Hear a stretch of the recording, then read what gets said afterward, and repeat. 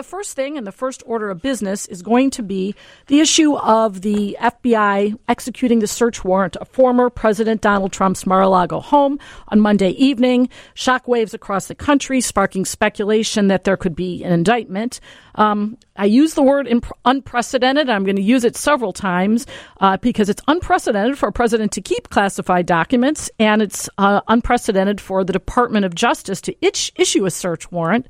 And finally, the idea that it was released by the FBI is also something that is unprecedented. This afternoon, I want to talk about these issues, and I'm going to try to stay out of the political aspect of this. I know that a lot of people have strong opinions from a political standpoint, but what I'm going to try to do is work with the facts as we know them and the law as we know it, and try to understand what the legal ramifications of some of these things are and what they might be into the future. And if you have any questions, you can certainly give me a call here at 312-981-7200. With us to discuss these issues is one of the most foremost experts. You've seen him quoted and interviewed all week on this issue, Professor Richard Painter. He's been from 2005 to 2007. He was the chief White House ethics lawyer in the George W. Bush administration. He's the vice chair of Citizens for Responsibility and Ethics in Washington, a longtime Republican and self-described centrist, and also a candidate for the U.S. Senate. Welcome to the show, Professor Painter. How are you? Well, thank you. Thank you for having me, Karen. So nice to have you on. I know your father was a professor at University of Illinois Law School, and I actually had a class with him. So this is quite an honor to have you on the show.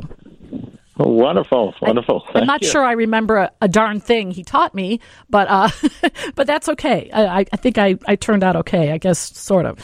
Anyway, let's take this step by step, Professor.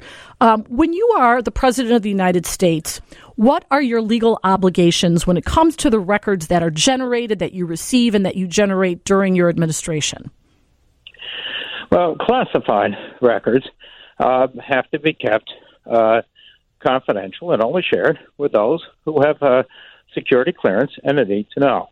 That is the law, and that law applies to everyone, including the president. Now, the president, of course, can decide to declassify documents, and that is his prerogative, but he has to do that. In this case, I don't think Donald Trump ever did declassify the documents. Once it's over, he no longer has the right to access classified documents unless the current president or someone else in the administration consults him and shares classified information with him. There was absolutely no reason for these documents to be kept at Mar-a-Lago after the end of Donald Trump's term. Professor, they probably should not have been taken to Mar-a-Lago to begin with. Let me just ask you, I just want to break this down. Classify, what does that mean? I mean, we think we know what that means, but there must be a very technical explanation or definition of what that term actually means. Does that mean anything that has come across your desk? Does it mean something that is harmful to public national security? What exactly does it mean?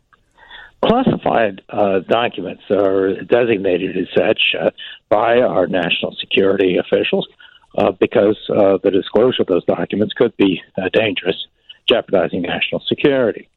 And the documents can be declassified, and often are, by an intelligence official or someone else. The president, of course, as head of the executive branch, has that power to classify documents or declassify them.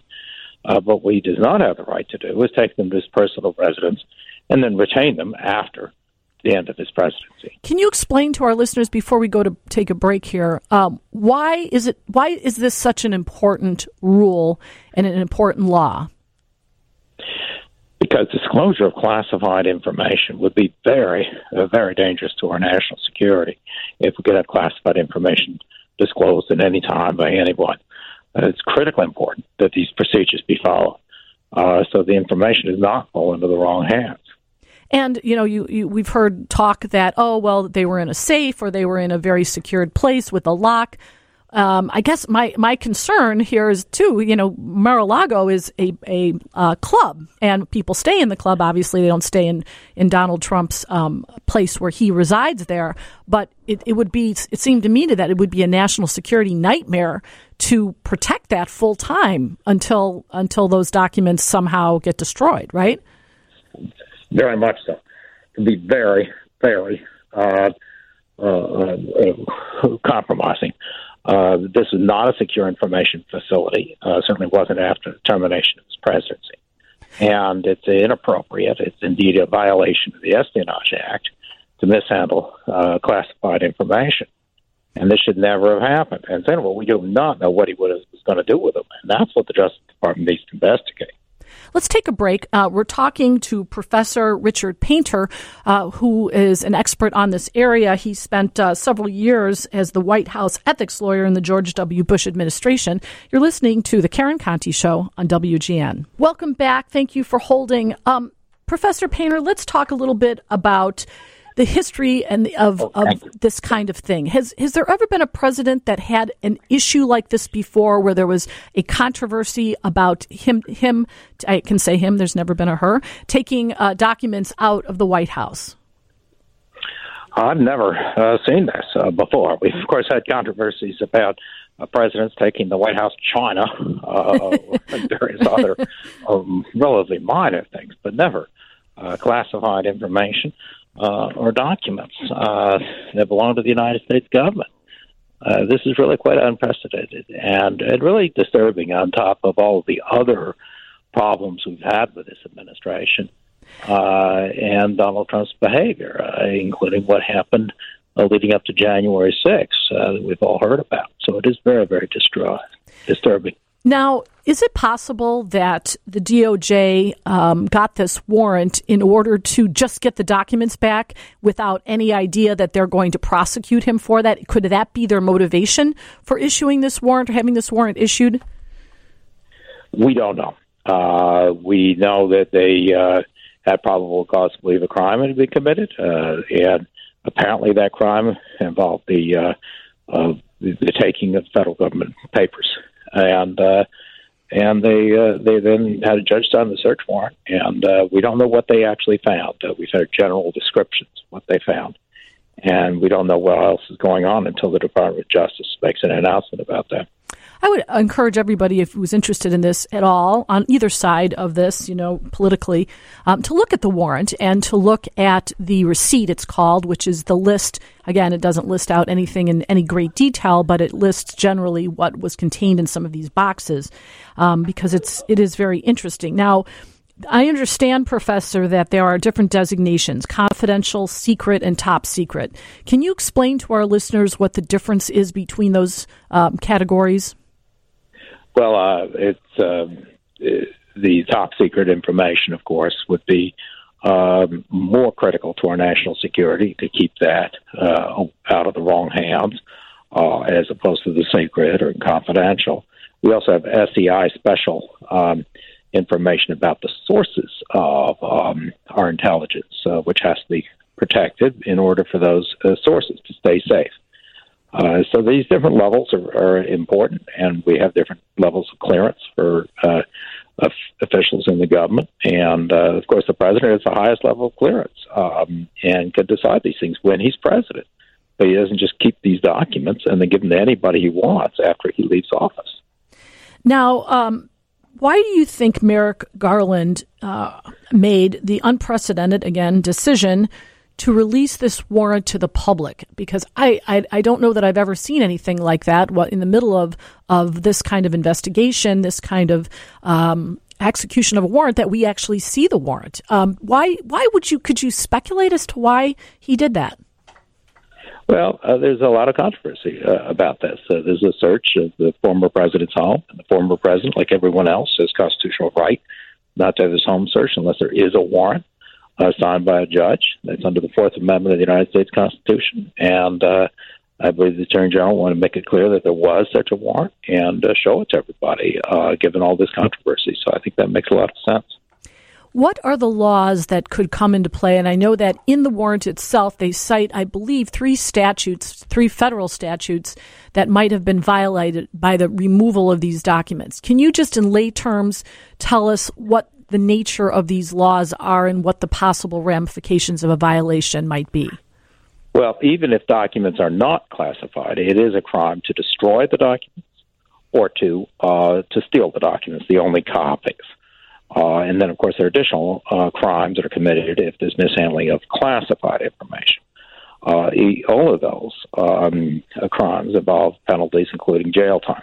On top of that, if documents are stolen in order to obstruct a federal investigation, including the investigation of what happened on January 6th, that would be obstruction of justice, which would lead to yet further criminal penalties. That, we remember, is what Richard Nixon would have been charged with if he hadn't been pardoned by President Ford. So we have yet to see what crimes were committed. It's early in this investigation, but this is a very, very serious matter.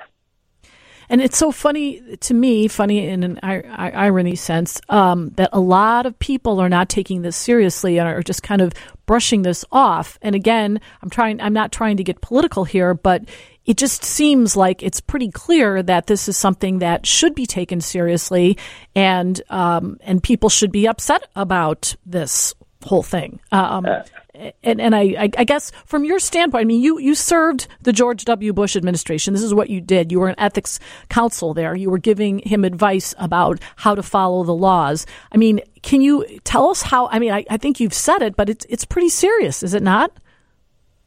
Absolutely. This is very serious, and this shouldn't be political.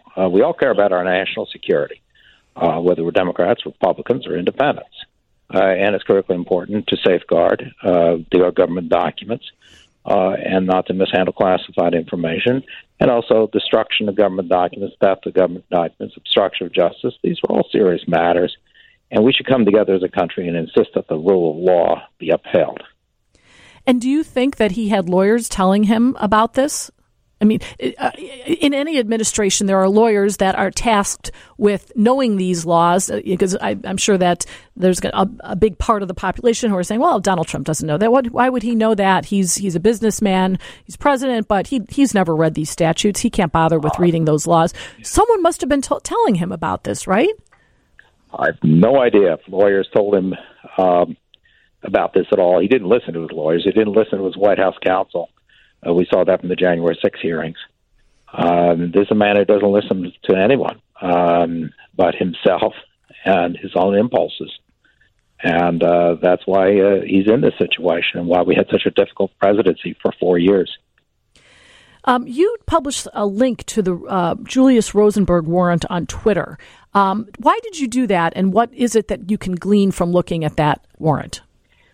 Well, that is obviously the most extreme example of a violation of the Espionage Act, where someone not only steals government classified documents, but it gives them the foreign power. Here, the Rosenberg gave the nuclear bomb secret to the Russians.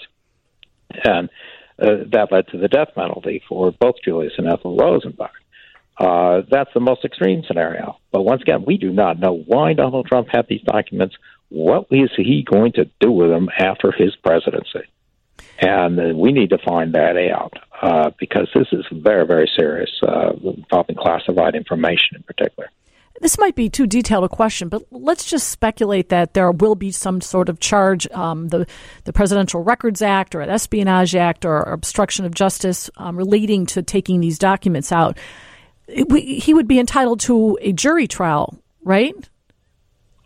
Oh, yes. He definitely would be entitled to a jury trial if he were to be charged with a criminal offense. So will the jury actually then get to see these top secret documents? I mean, how will the jury know that these documents are in fact top, secret or confidential or whatever their designation is without having to review them? And wouldn't that be a breach of national security for a jury to do that? Well, the jury members can be given a security clearance for this purpose, and anyone who can't be trusted with security clearance, I don't think should be trusted to be on a jury trying any defendant, much less a former president of the United States. Security clearances are arranged for private citizens on a case-by-case basis, military contractors and others, and I'm sure that could be worked out for this jury. Interesting. And as far as, I guess, what are we going to see next? What can you tell us that you might see next down the line on this matter? Well, as I wrote this morning's Washington Post with Professor Claire Finkelstein, the real focus the most serious matter right now in front of us is what happened on January 6th and the attempt of sedition by former President Trump, the attempt to hold on to power by all means necessary to persuade the Justice Department and possibly the military to side with him in invalidating the November 2020 election. These events led up to January 6th. This is a very dangerous situation. The type of thing that has happened in some Latin American countries called auto golpe, a coup that is staged by a democratically elected president who simply wants to stay in power forever. We have called for Donald Trump to be charged with sedition. The evidence appears to be quite clear there. So this problem with the documents and the Mar-a-Lago is on top of his other legal difficulties. And, I have to say, you're a longstanding Republican. You work for George W. Bush. So, I hope that everyone listening knows that we're trying to take politics out of this and we're speaking by the facts and the law. And just one final question I have to ask you. What was it like to work for George W. Bush? I very much enjoyed my time in the White House. He was a very good president. He listened when I talked with him about ethics issues. He took ethics seriously. There are matters I disagreed with the administration on, and in particular some of the matters in the Middle East. Of course, the torture policy, things that I had no involvement with as the ethics lawyer in the White House. I wish they had done some of those things differently, but I believe George W. Bush was a good president, an honest president, and I feel the same way about President Obama, as I was at the time from the state of Illinois. So I think we've had very good presidents, and I hope we can go back to expecting our presidents to obey the law like everybody else. Professor Richard Painter, thank you so much for joining us here on WGN. You have a good rest of your weekend, and maybe we'll talk to you again soon about this. Thank you very much.